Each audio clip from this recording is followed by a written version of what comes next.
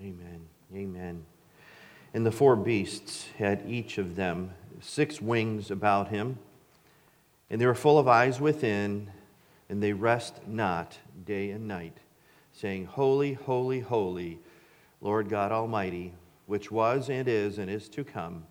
And when those beasts give glory and honor and thanks to him that sat on the throne, who liveth forever and ever, the 24 elders fall down before him that sat on the throne, and worship him that liveth forever and ever, and casteth their crowns before the throne, saying, Thou art worthy, O Lord, to receive glory and honor and power, for thou hast created all things, and for thy pleasure they are and were created. And Father, we come to you this morning, and we see from the scripture passage in Revelation that, Jesus, you are the object of worship. And Lord, may you be the object of all that we do here today, all we do here this morning, all we think, all we speak, all we sing. Lord, it's all about you. And we thank you, Father, that we can lift our hearts up to you now, and we can not only praise you, but we can have open hearts. So I pray you would open up our hearts now to receive that which you would have for us today, please. We ask this in the name of Jesus. Amen. Amen. Amen. Good morning, family. I do thank you for your prayers for my dad. He's having a procedure tomorrow. Hopefully that'll help strengthen his vertebrae in his back. And after that, Lord willing, he'll be in rehab and headed home shortly after that. So thank you so much. Thank you for your prayers for Jackie. She's under the weather, has been since Thursday, so thank you for that. And I thank the Lord for Pastor Ange. We talked about his birthday. We thank you, Lord, for Ange, and another year God's given him. And Jackie and I celebrate our 43rd wedding anniversary this coming Thursday, so we're grateful for that. 43 years God has given us, or soon to be 43 years. So, family, if you would open up your Bibles to the book of Acts chapter 12. And by the way, welcome back, Phyllis. Glad you're feeling better. Yeah, Phyllis! Acts chapter 12, we're going to be studying verses 1 through 24 this morning. And the title of today's message is, What is Fair?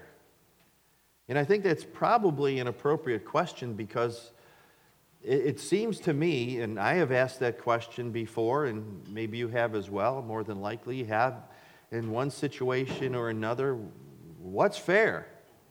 And when we ask the question, what's fair, what we're implying is, well, something's not fair. Isn't that the truth? Yep. So we're going to examine this passage of Scripture and then talk about that towards the end. But as we look at verses 1 and 2, it says here, Now about the time Herod the king stretched forth his hands to vex certain of the church. So Herod clearly had it on his heart. He's going to harass the church. He's not happy with what's taking place. And of course he sees that his power, some of his power has been shifted. The devotion of the people has gone from King Herod to this man, this God named Jesus Christ, and there's followers of Jesus Christ. Well, and he's not happy. And it says here, and he killed James, the brother of John, with the sword. But let's back up to the first part of verse 1. It says, and about that time. And what time is that? Well, the time frame is that which was prophesied by Agabus in the last chapter, verse 28, where it says, and there stood up one of them named Agabus, and signified by the Spirit that there should be a great dearth or famine throughout all the world, which came to pass in the days of Claudius Caesar. So that's the time frame. And when this took place, and of course he sees what's taking place in the church, Herod, that's mentioned here, he is Herod Agrippa the First. He ramped up his persecution of the church. And we see here that he ordered the killing of James. James is the first murder of an apostle in the book of Acts. And he was beheaded. That was the preferred means of execution in those days. Beheaded with a sword. James is an apostle. the brother of John the Apostle. And John, of course, he wrote the Gospel of John. He wrote the 3 epistles with his name on them. James and John in Mark chapter 3 are called the sons of thunder for good reason. They tried to call fire down from heaven, and Jesus said, no, that's not for you to do. I'll take care of business for you. And he does, doesn't he? Well, this Herod Agrippa the first, he's the grandson of Herod the Great. And remember, Herod the Great, he ordered the murder of all the baby boys in the city of Bethlehem at the time of Jesus' birth. So this is quite a line of Herods. The uncle of Herod Agrippa I is Herod Antipas, who ordered the death of John the Baptist. So what we have here is a dynasty of murderers. They're an awful dynasty. They ruled the southern region of Israel called Judea, of which Jerusalem is a part, and they ruled under the authority of Rome. But here's how sick Herod was. This Herod that's mentioned right here in this chapter. Verse 3 says, and because he saw it pleased the Jews, Herod saw, hey, listen, I'm going to execute James. He executes James, and it pleased the Jews. So he proceeded further to take Peter also. Then were the days of unleavened bread. Herod had difficulty ruling in Judea because Judea was made up of Jews, and there was a long history of dislike among them. So this Herod that's spoken of here, he did what he could to appease the Jews. So when he ordered the murder of James, Herod's stock went up, so to speak, among the Jews in Jerusalem. And these Jews in Jerusalem were pleased with the murder of this Christ follower, this man, this apostle named James. So Herod saw their approval, and he thought, well, if they thought the death of one Christian was good, then the death of another had to be doubly good. So he arrested Peter, and he planned on putting Peter to death. At the time, it was the days of unleavened bread, a Jewish feast, 7 days that followed the Passover. So together with Passover and the Feast of Unleavened Bread, it encompasses 8 days. And more than likely, Peter was arrested just before Passover because the Jews didn't allow trial or executions during these feast days. So when Peter was arrested, it tells us in verse 4, when he had apprehended him, he put him in prison and delivered him to 4 quaternions of soldiers to keep him, intending after Easter or Passover to bring him forth to the people. So Herod's intention was to behead Peter as soon as the Feast of Unleavened Bread was completed. And the irony of the religious system, well, it's okay to behead someone, just don't do it during one of the feast days. Right? The irony of religion doesn't make any sense to us. The religious law wouldn't allow that. But aside from that, okay, we can take care of him, but not during the feast days. So, these soldiers that guarded Peter, 4 quaternions it's called here, 4 groups of 4, and each group of 4 rotated every 3 hours. And verse 5 says, and therefore was kept in prison. Peter therefore was kept in prison, but prayer was made without ceasing of the church unto God for him. And when Herod would have brought him forth, the same night Peter was sleeping between 2 soldiers, bound with 2 chains, and the keepers before the door kept the prison. So he's chained to the guards. One guard chained to his right arm, and one chained to his left arm. And then there was guards stationed outside of the prison doors. Well, you would think, well, isn't that a bit of overkill? Well, apparently not. Because Peter had a reputation for prison breaks. Turn to Acts chapter 5, back a few chapters, and we're just going to read a few verses here. Acts chapter 5, beginning in verse 18, it says, and laid their hands on the apostles and put them in the common prison. But the angel of the Lord by night opened the prison doors and brought them forth and said, go, stand and speak in the temple of the people all the words of this life. And then jump down to verse 22. It says, but when the officers came, they found them not in the prison. They returned and told of it. And then verse 25, then came one and told them, saying, behold, the men whom you have put in prison are standing in the temple. and teaching the people. So yes, God orchestrated a prison break back in chapter 5. We see Peter imprisoned once again here in Acts chapter 12. So what are they doing? Well, they're doubling up their duty here, aren't they? Herod's determined not to go through the embarrassment of a prisoner escaping again. Verse 5 again says, Peter therefore was kept in prison, but prayer was made without ceasing of the church unto God for him. And the church at Jerusalem realized that Herod isn't just arresting the apostles. He's killing them. That's his plan. They knew that James had already been executed, and it looks to them like Peter is next. And now they knew that no human effort could get Peter out of prison. It would have required a supernatural act of God. So what did they do? They prayed. They prayed. Prayer by the saints, for the saints, to God. That's what we should be doing too. Praying for one another. Because we're all going through something, aren't we? Some things seem bigger, some things seem smaller, but we're all going through something. We need to, as they describe here in the book of Acts, they prayed unto God for one another. They turned to the only one that they knew could help. Peter's in prison. It doesn't look like he's going to get out. He's chained to guards. There's guards outside. There's guards outside that outside. What are we going to do? We're going to pray. And we're going to ask the Lord to take care of him. They turned to the one who was a present help in trouble. Psalm 46 verse 1 says, God's our refuge and strength, a very present help in trouble. But the question is, where do you turn? Where do we turn when trouble arises? And I would suggest that trouble arises virtually every day of some sort, doesn't it? Yeah. Where do you turn when trials hit? Maybe the storms of life that are pounding on your shores that you don't know what to do with. Well, the early church, they didn't know what to do either. They realized, well, I can't do anything about this, so we're going to go before God. And family, that's why he's called our present help in trouble. Yes, he's our past help too.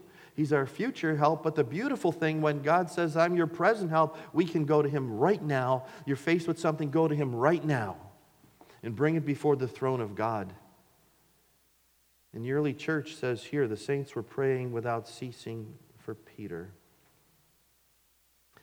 Verse 6 says, when Herod would have brought him forth. This was the 8th day at the close of the Feast of Unleavened Bread. You see, God waits now. He waits until the 8th day.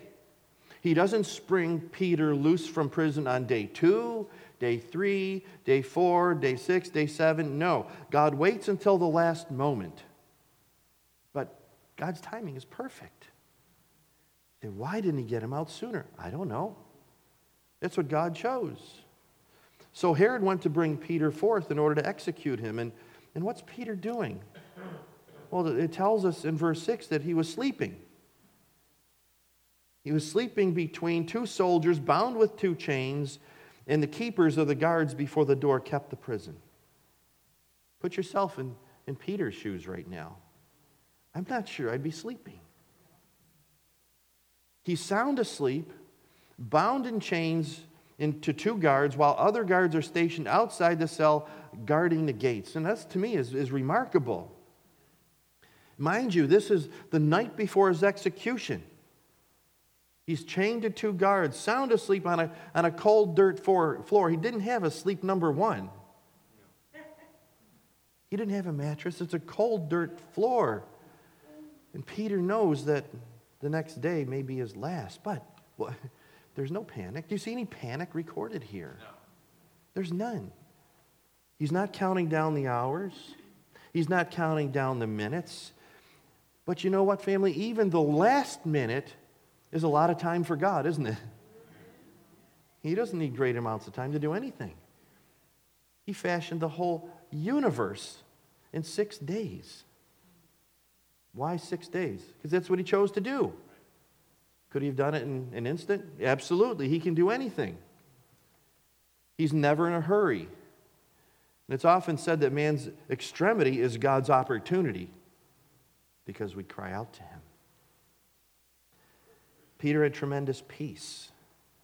You might be wondering why. Well, there's several reasons for that. Remember after Peter denied Jesus 3 times, think back to what Jesus told Peter. Among other things, he said, feed my lambs, feed my sheep, and feed my sheep.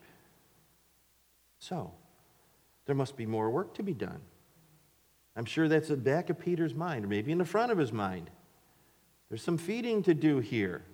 But not only that, in John 21, verses 18 and 19, Jesus said to Peter, most assuredly I say to you, when you were younger, you girded yourself and walked where you wished. But when you are old, you will stretch out your hands, and another will gird you and carry you where you do not wish. This he spoke, signifying by what death he would glorify God. Jesus said to Peter, Peter, when you're old, you're going to stretch forth your hands. Speaking of what? The crucifixion. And I believe Peter held on to these promises. He wasn't yet old. And the method of execution planned by Herod, as with James, was beheading with a sword. And even though the conditions that Peter was in were awful, they were deplorable, he had a promise from Jesus. And he knows that somehow something will happen because he wasn't yet old. He would die of crucifixion and not by the sword. So he held peace in his heart. Why? He was holding on to the promises of God, wasn't he? And I'm sure those words of Jesus were just ringing in his head. John 14:27, Jesus said, peace I leave with you, my peace I give unto you, not as the world giveth, give I unto you. Let not your heart be troubled, neither let it be afraid. So Peter took those words to heart, didn't he? Yes, the prophecy of Jesus, how he would die when he's old, and also the peace that Jesus promised. Well, how about you? Do you, have you, will you take those promises of Jesus to heart? They're for you. They're for me. And as Peter held on to those promises of Jesus, not only for peace, but that this would not be the day of his execution. I think back to early on, before God even called me into the ministry, I remember we were down in a service in Florida, and the pastor got up to share, and all of a sudden my wife Jackie starts bawling her eyes out. And he's not 5 seconds into this message. And I didn't know why. I said, what's going on? He really hasn't said much yet. She wouldn't tell me. But later on, she shared with me that would be your husband one day.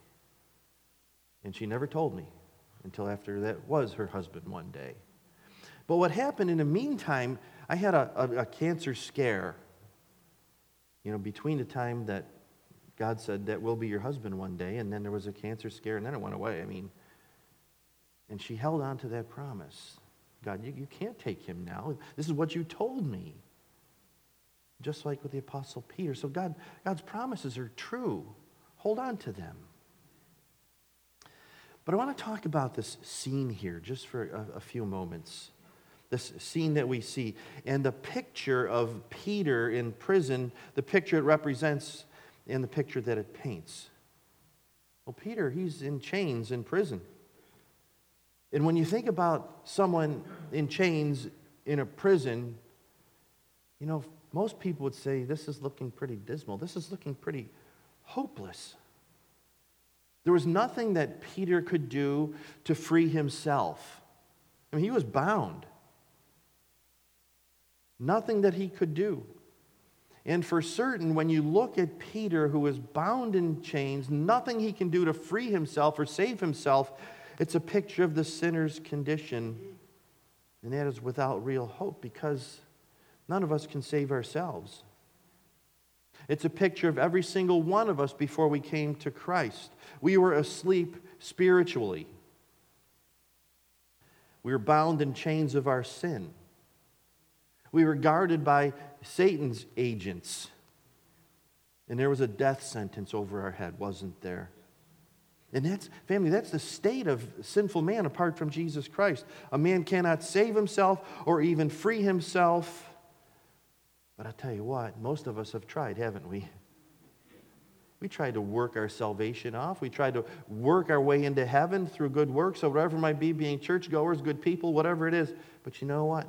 We're bound by even one single sin. If we've sinned in one point of the law, we've sinned against them all. That's the chains that we were in. But we see here in verse 7, while Peter is sleeping, it says, "And behold, the angel of the Lord came upon him," or stood by, "and a light shined into that prison." And as with the Apostle Peter, God sent His only Son, Jesus Christ, who is the light of the world, to us. Psalm 119, verse 130 says, "The entrance of thy words giveth light." And that's how we came to Christ. The light of the gospel opened up our hearts, brought light into this darkness, and brought us to salvation.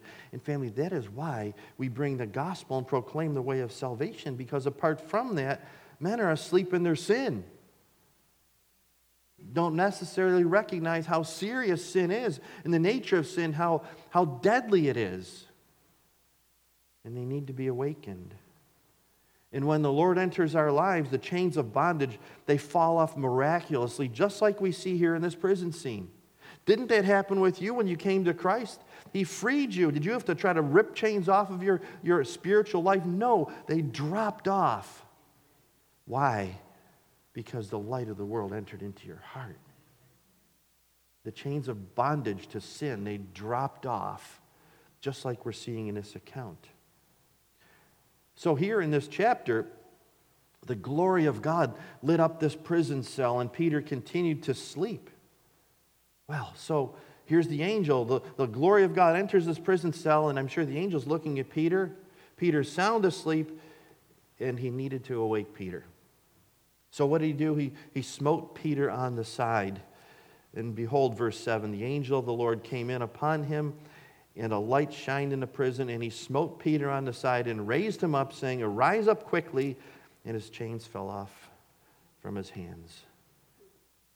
This angel's not messing around, is he? No. "Peter, we got to get you out of here." He struck him. He sat him up, and he said, "Arise up quickly." And the angel said to him, verse 8, "Gird thyself and bind on thy sandals." And so he did.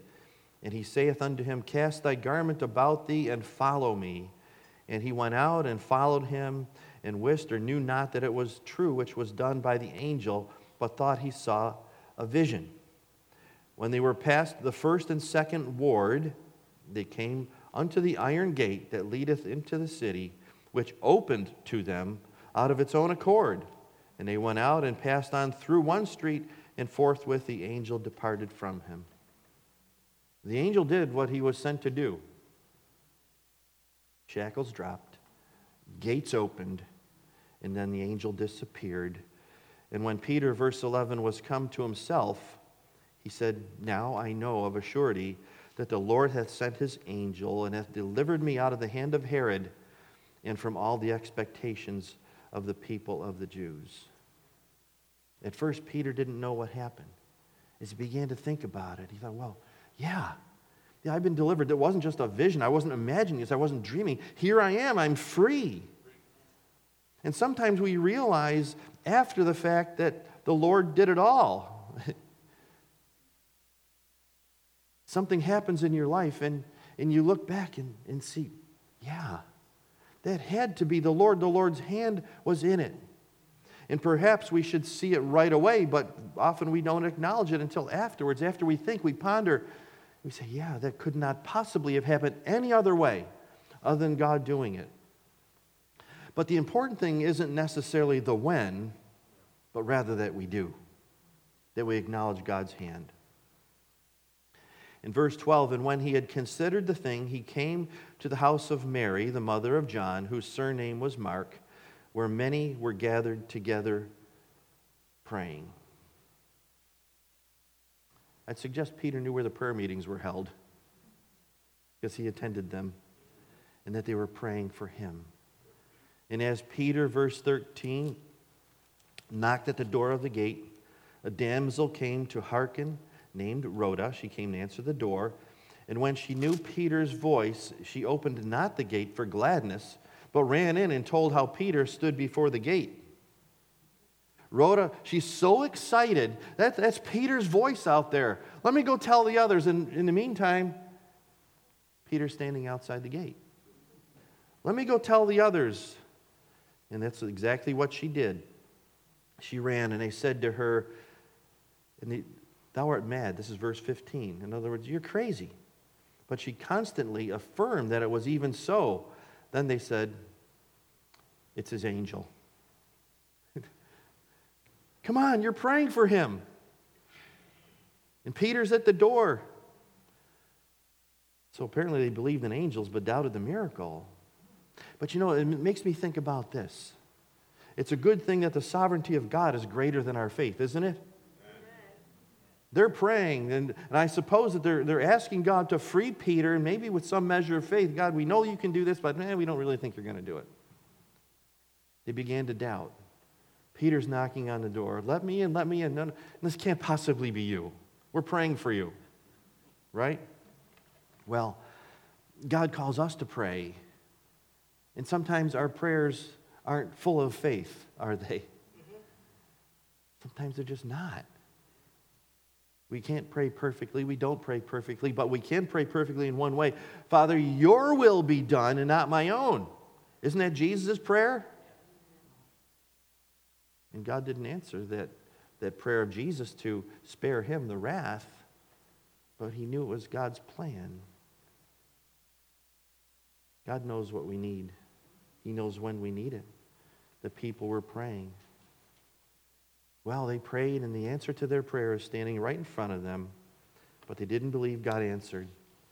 But despite the weakness of their faith, here God takes what they do offer to him. He adds his grace, doesn't he? And he answers their prayers. And family, this is an encouragement to me, and I hope it is to you too, because I know my prayers are weak.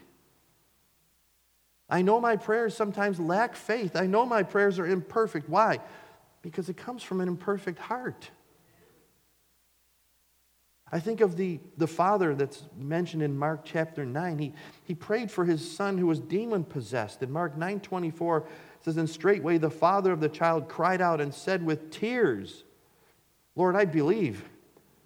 Help thou my unbelief. I believe, Lord, but my belief isn't as strong as it should be. Sometimes our prayers are just a word or two. Lord, help. Did you ever cry out to the Lord that way? Lord, help. He knows what you need. He knows what you're praying, even though the words are very brief. We don't have to pray in the King James English, do we? No. It's a wonderful thing when we can pray the Scriptures. It's a beautiful thing. But sometimes just a word. Those words, Lord, help, I've prayed that many times. But even when we don't know how to pray or what to pray or even what to say, God deals with that too. Romans 8:26, and this is so beautiful. Likewise, the Spirit also helpeth our infirmities, for we know not what we should pray as we ought, but the Spirit himself makes intercession for us with groanings which cannot be uttered. Sometimes we just go, Spirit of God says, I know exactly what you're talking about. I know exactly where you are. I know exactly what you're asking, even though you may not know what you're asking. And what's he do? He interprets those. Brings them right before the throne of God. So the Lord answered their prayers for Peter. Verse 16 says, Peter continued knocking, and when they had opened the door, they saw him, and they were astonished. Peter, you're interrupting our prayer meeting. Don't you know that? They're shocked. And here's the reason for their shock. No one escapes a Roman prison, especially with a security detail assigned to Peter. Now keep in mind too, the Scriptures are so beautiful, yet sometimes we can't quite capture the emotion, can we? Peter's life is in danger. due to his escape. They're not just going to ignore him. So there's an emotion there. I mean, we got to get things moving here. Peter, you got to move on. Come on in. Finally, we recognize it's you. And they're concerned clearly. And verse 7 says, but he beckoning unto them with the hand to hold their peace. In other words, I know you're excited, but kind of keep it quiet. He declared unto them how the Lord had brought him out of the prison, and he said, go show these things unto James. Now that's James, the half-brother of Jesus, and to the brethren. And he departed and went into another place. Now as soon as it was day, there was no small stir among the soldiers what had become of Peter. Of course not. I mean, the prison cell's empty. These now, who's panicking? It's the guards. They're panicking. And when Herod had sought for him, verse 19, and found him not, he examined the keepers of the guards and commanded that they should be put to death. And he went down from Judea to Caesarea, and there abode. Herod, he went ahead and examined the guards, thinking this had to be an inside job. Nobody could escape. And it was serious business, because if a prisoner escaped under the keep of the guards, those guards would receive the sentence of the prisoner that had escaped. So they had a death sentence over their head. Verse 20 says, and Herod was highly displeased with them of Tyre and Sidon, but they came with one accord to him, having made Blastus the king's chamberlain, their friend, desired peace, because their country was nourished by the king's country. Herod was angry with the people of Tyre and Sidon. Why? I'm not sure. It doesn't quite say it here. But because Herod supplied them with food, they wanted to make amends, and they coordinated through this guy named Blastus, Herod's personal assistant, who made an appointment with Herod. It's kind of like an aside. In verses 21 and 22, and upon a set day, Herod, arrayed in royal apparel. Mind you, he made this agreement with Tyre and Sidon, and out comes this hero Herod. He's arrayed in fine apparel, royal apparel. He sat upon his throne and made an oration. He began to speak unto them. Great flowing words, I'm sure. And the people gave a shout, saying, it is the voice of a God and not of a man. What were they doing? They were worshiping Herod. What did Herod do? He took it all in. He took it all in rather than giving glory to God. And it says here in verse 23, and immediately the angel of the Lord smote him, because he gave not God the glory, and he was eaten of worms, yuck, and gave up the ghost. He smote him on the spot. Now, in contrast to the work of Herod and the opposition of God and his work, verse 24 tells us this, but the word of God grew and multiplied. You see, Herod couldn't stand against God and his word and succeed. No one can stand against the Lord and succeed. And God dealt with Herod in a pretty serious way, didn't he? Now, I want to take a look at this passage in a little bit different light, because when the message is about what is fair.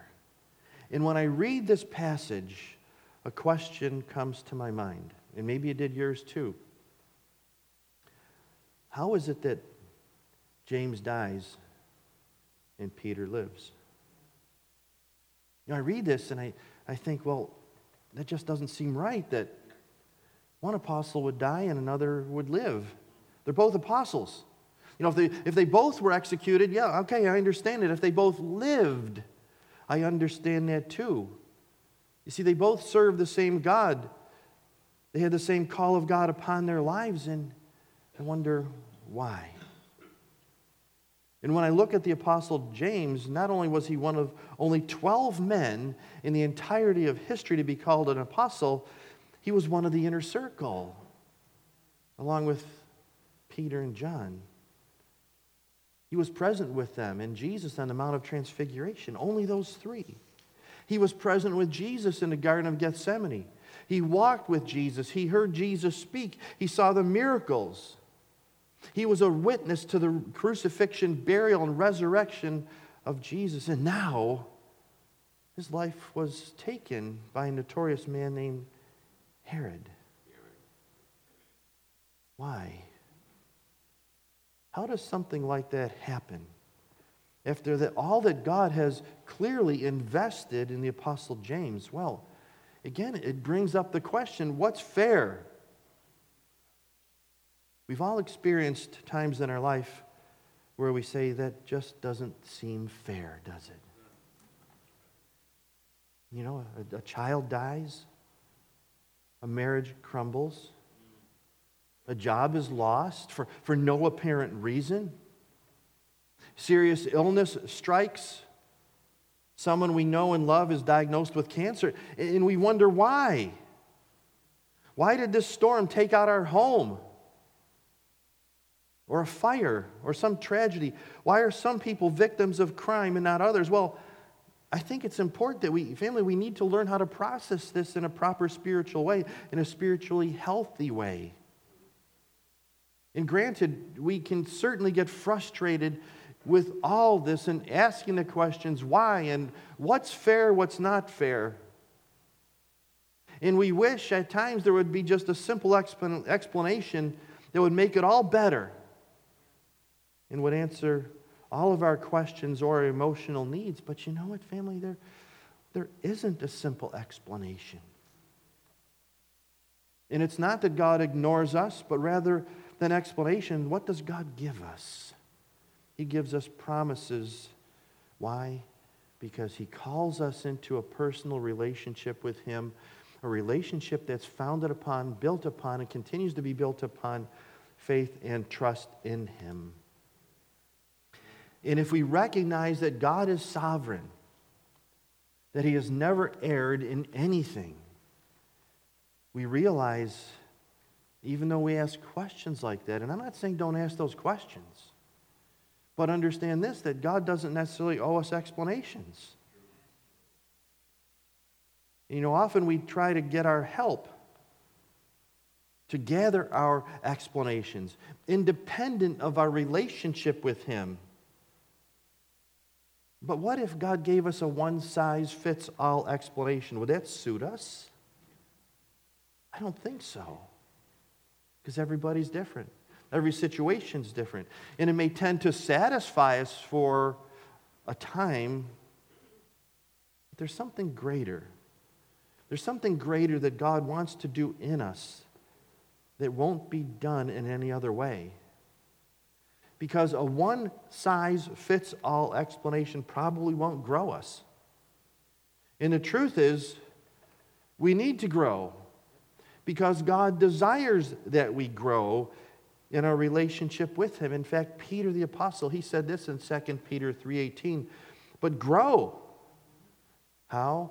In grace and in the knowledge of our Lord and Savior Jesus Christ. And you see, family, Jesus wants to draw us very, very close to Him so that we can hear what He has to say in the uniqueness of who we are. I mean, He knows everything about each of us as individuals. As different as we are, He knows every single one of us intimately and completely. And no explanation from God can do what God can do in the intimacy of a personal relationship with Him. And in His perfect wisdom and love, only He can minister to us. Well, what can we do to process these apparently unfair things in a spiritually healthy way? Well, first, understand we live in a fallen world. And the world began to crumble. And the ways of the world began to fall apart way back in the book of Genesis when sin entered into the world. And when sin entered the world, bad things happened, didn't they? I mean, Cain slew Abel. The curse was placed upon the land. Why? Because of sin. And we know today, certainly, family, bad things happen. All the apostles, with the exception of John, died a martyr's death. Why? For simply following Jesus. They only did good. And of course, we have the life of Jesus Christ, who from the moment of birth was under the threat of death, wasn't He? Why? Because he's Jesus. Jesus taught us regarding our expectations of life in Christ. In John 16:33, he said, "These things I have spoken unto you, that in me you might have peace. In the world you shall have tribulation, but be of good cheer. I have overcome the world." He said, in me you're going to have peace. And in the rest of the world, there's going to be tribulation, but I've overcome that. So be of good cheer.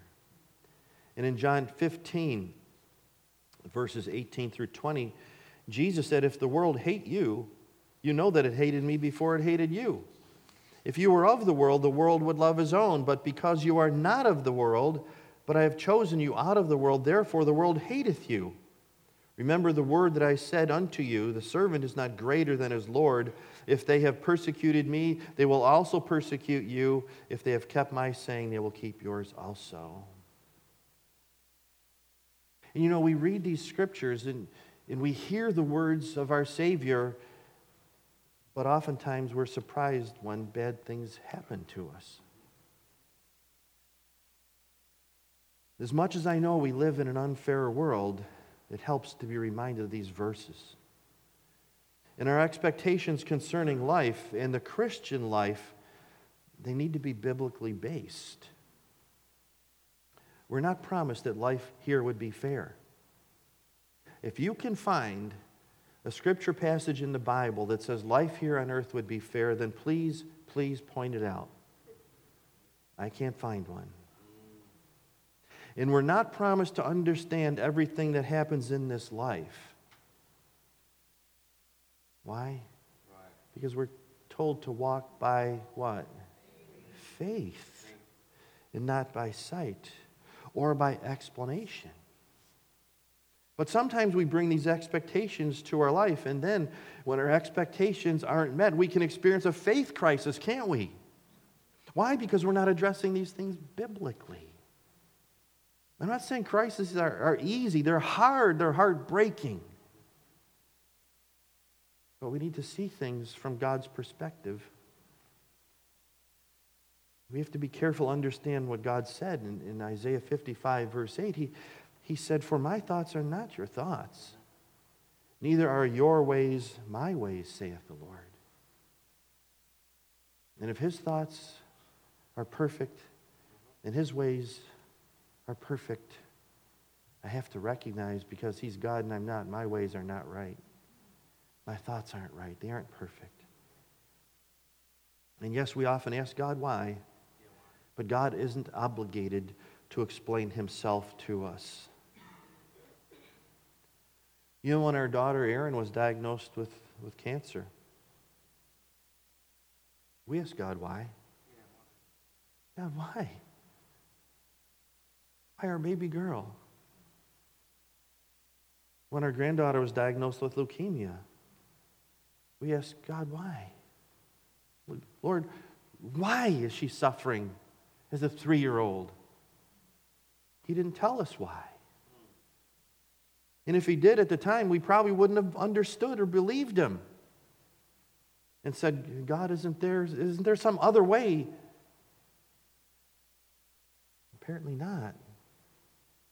Because looking back, we realized that we were looking through a glass darkly. We didn't understand it. And it hurt. And it hurt.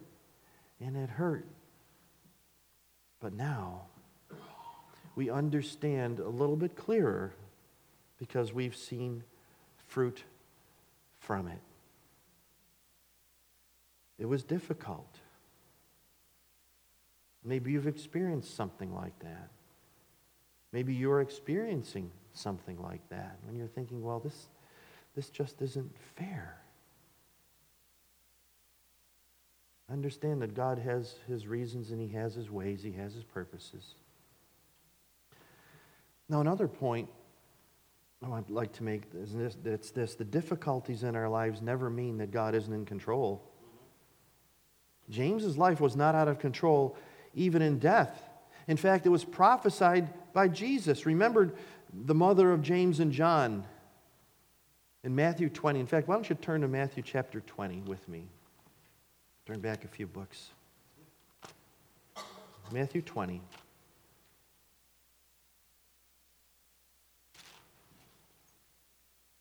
It says this in verses 20 through 23. Then came to him the mother of Zebedee's children with her sons, worshiping him and desiring a certain thing of him. And he said unto her, What wilt thou? And she said unto him, Grant that these my two sons may sit, the one on the right hand and the other on the left in thy kingdom.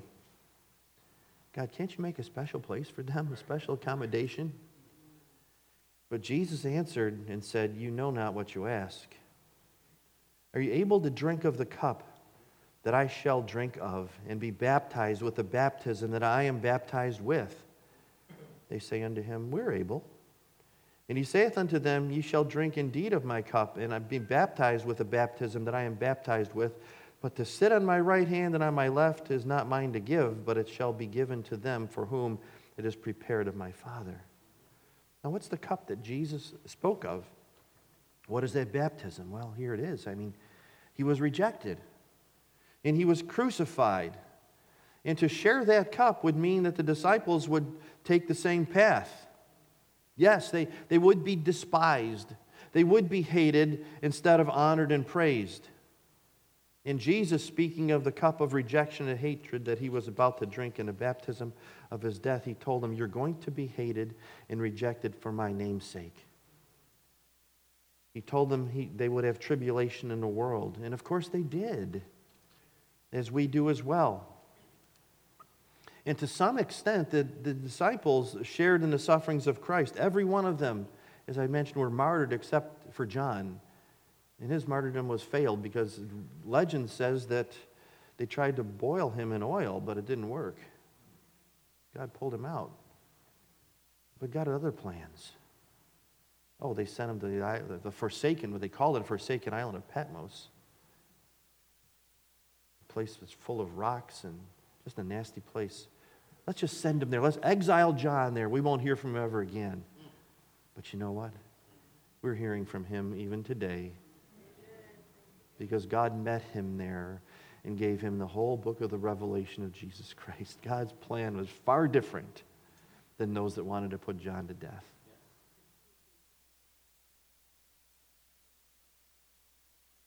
There was a cup that belonged to Jesus alone, and that was the cup of judgment. And Jesus received the baptism that they would never experience, and that is divine wrath against sin that Jesus endured. And here is James now fulfilling that which was spoken, that he would suffer. Now, the last point we need to understand is this, and we try to put together, the whys, and what's fair, what's not fair. We need to understand that God numbers our days. And until that day, we are indestructible.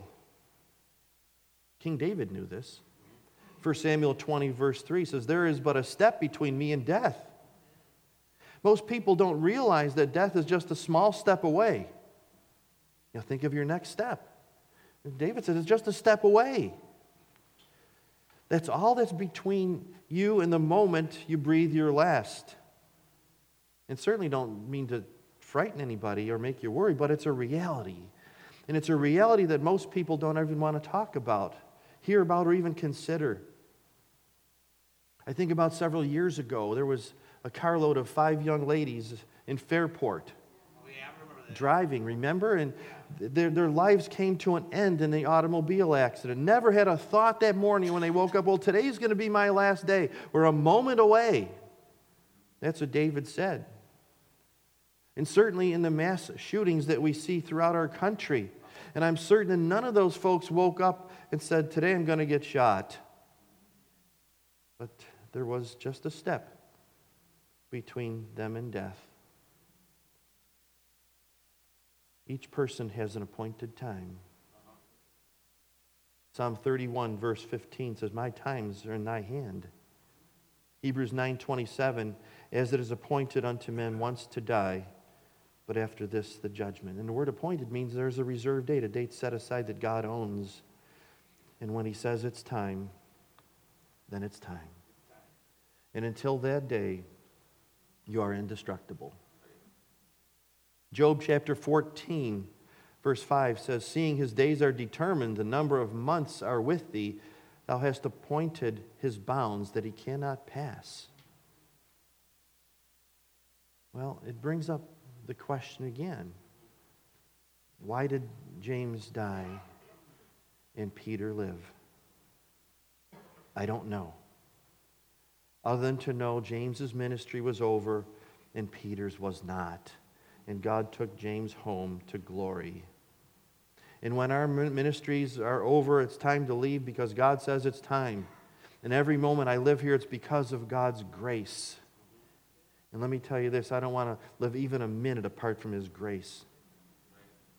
Not for a minute. Remember these verses when you're suffering at the hands of someone. Romans 12, verse 19 says, dearly beloved, avenge not yourselves, but rather give place unto the wrath of God. For it is written, vengeance is mine. I will repay, saith the Lord. Therefore, if thine enemy hunger, feed him. And if he thirst, give him drink. For in doing so, thou shalt heap coals of fire on his head. Be not overcome of evil, but overcome evil with good. What's Paul saying here? He's saying, you do what God asks you to do. And what's he asking us to do? Be not overcome of evil, but overcome evil with good. Leave vengeance in God's hands. That's his job. God can do a much better job in avenging your case than you can. The apostles, they didn't wage war against Herod, did they? They left it in God's hands. And Herod was eaten by worms, and then he died. God took care of it. And if we take vengeance in our hands, we take it out of God's hands. And if we try to execute vengeance, what happens, it's an endless cycle because it never satisfies. There's always something in the heart that says, I got to deal with this. I got to take care of this. When God says, no, no, no, it's mine. You know, I think of our brother Harry and sister Dorothy. Some of you may not know that they had a son that was gunned down at age 21. A godly young man. Someone went up to his car and shot him. You know, talk about hurt, agonizing pain. And they still have pain in their heart, but I know this because I know them, that they've forgiven the assailant. And they've just continued to commit it to the Lord, commit it to the Lord, commit it to the Lord, knowing their son Herschel is in God's arms, and he's taking good care of him. But I can promise you this too, if Harry and Dorothy allowed that pain to turn into bitterness and anger, they probably wouldn't be here today. And mind you, I did ask them if I could share this, and they said absolutely, because it's all to the glory of God. Amen? And you know, and our hearts break for you, our hearts are saddened for you, but you know, you obeyed God's word. And through the pain, through the tears, through the agony, you said, God, this is yours. It belongs to you. You gave us our son for a time. His time was up. We thank you for him. We thank you for his life. And we thank you that we can entrust you for every single aspect of our life moving forward from this point in time. There's a lot of people that have experienced similar pain as the apostles did when James is executed and left retribution in the hands of God. It's painfully hard, but it's best because God says it's best. What's fair? God determines that. And we have to be reminded, too, family, that when we go through difficulties, maybe not so extreme as we see in our brother and sister, or as extreme as we see in the Apostle James or the other apostles, we need to be reminded that this life isn't all about this life, is it? No, it's about the next life. And if you've received Christ, then you and I have the hope of heaven. And Herschel's experiencing the full glory of God in heaven right now, along with so many others, and praise God for that. And that gives you peace, doesn't it? That one day, because you've trusted Christ, you will see that young man again in a whole different way, in a beautiful way. Heaven's a wonderful place. Heaven's a perfect place. It's our home. And the life we live here is our home away from home, isn't it? This is our home away from home. Our real home's in heaven. We are citizens of heaven, the Scriptures tell us. And one day we're going to hear these words. Well done. Well done, thou good and faithful servant. Enter into the joy of your Lord. Heaven's a real place. Hell's a real place. But you know what? Hell's going to be swallowed up one day. The devil's going to be swallowed up in a lake of fire. And we will be standing before the throne of our God, saying, holy, holy, holy is the Lord of hosts. Heaven and earth are full of your glory. The book of the Revelation tells us this, and I'm so thankful that they sent John to Patmos, aren't you? Because he gave us these verses in Revelation 21, verse 4. And God shall wipe away all tears from their eyes. Don't you love that? You have tears today? God, He'll take care of that. There shall be no more death. Hallelujah. No more sorrow, nor crying, neither shall there be any more pain, for the former things are passed away. No more sin. No more sin. No more temptation to sin. No more hatred. No more sickness or sadness. No more pain. No more disappointment. No more hurt from others. But what will we see and hear and experience? Unspeakable joy in the presence of our Savior. That's what our Savior promises us. That believe that, no, this world is not fair. And I'm going to say this too. I'm going to go out on a limb to say, God is not fair. I deserve judgment, but He gave me salvation. Is that fair? God gave me glory. I deserve judgment. I'd say He's incredible. He made a way for sinners like me and you to escape this temporal place and dwell and abide in the glory of heaven with Him in this perfect place with our perfect God, our perfect Savior, forever and ever and ever. Isn't that a wonderful thing to know? But you know, heaven's reserved for those that have trusted in Jesus Christ. Hell is reserved for the devil and his angels, his followers. But you know what? God sent an invitation to me to come into a relationship with Him. And I RSVP'd, yes. Yes. And He said, you're mine. Do you belong to Jesus? Yeah. Have you responded to the Holy Spirit of God that wants to just draw you to that place of beauty, peace, trust? Because in this world, you will have tribulation, but be of good cheer. Jesus said, I've overcome that. Have you trusted in Christ? Harry and Dorothy, aren't you so thankful that your son trusted in Christ? Amen. We're thankful for those that have placed their trust in Christ. And the angels in heaven rejoice when one sinner repents and turns to Jesus. If you haven't turned to Jesus, would you turn to Jesus today? He says, behold, I make all things new. You want to be made new? Then pray with me now, please.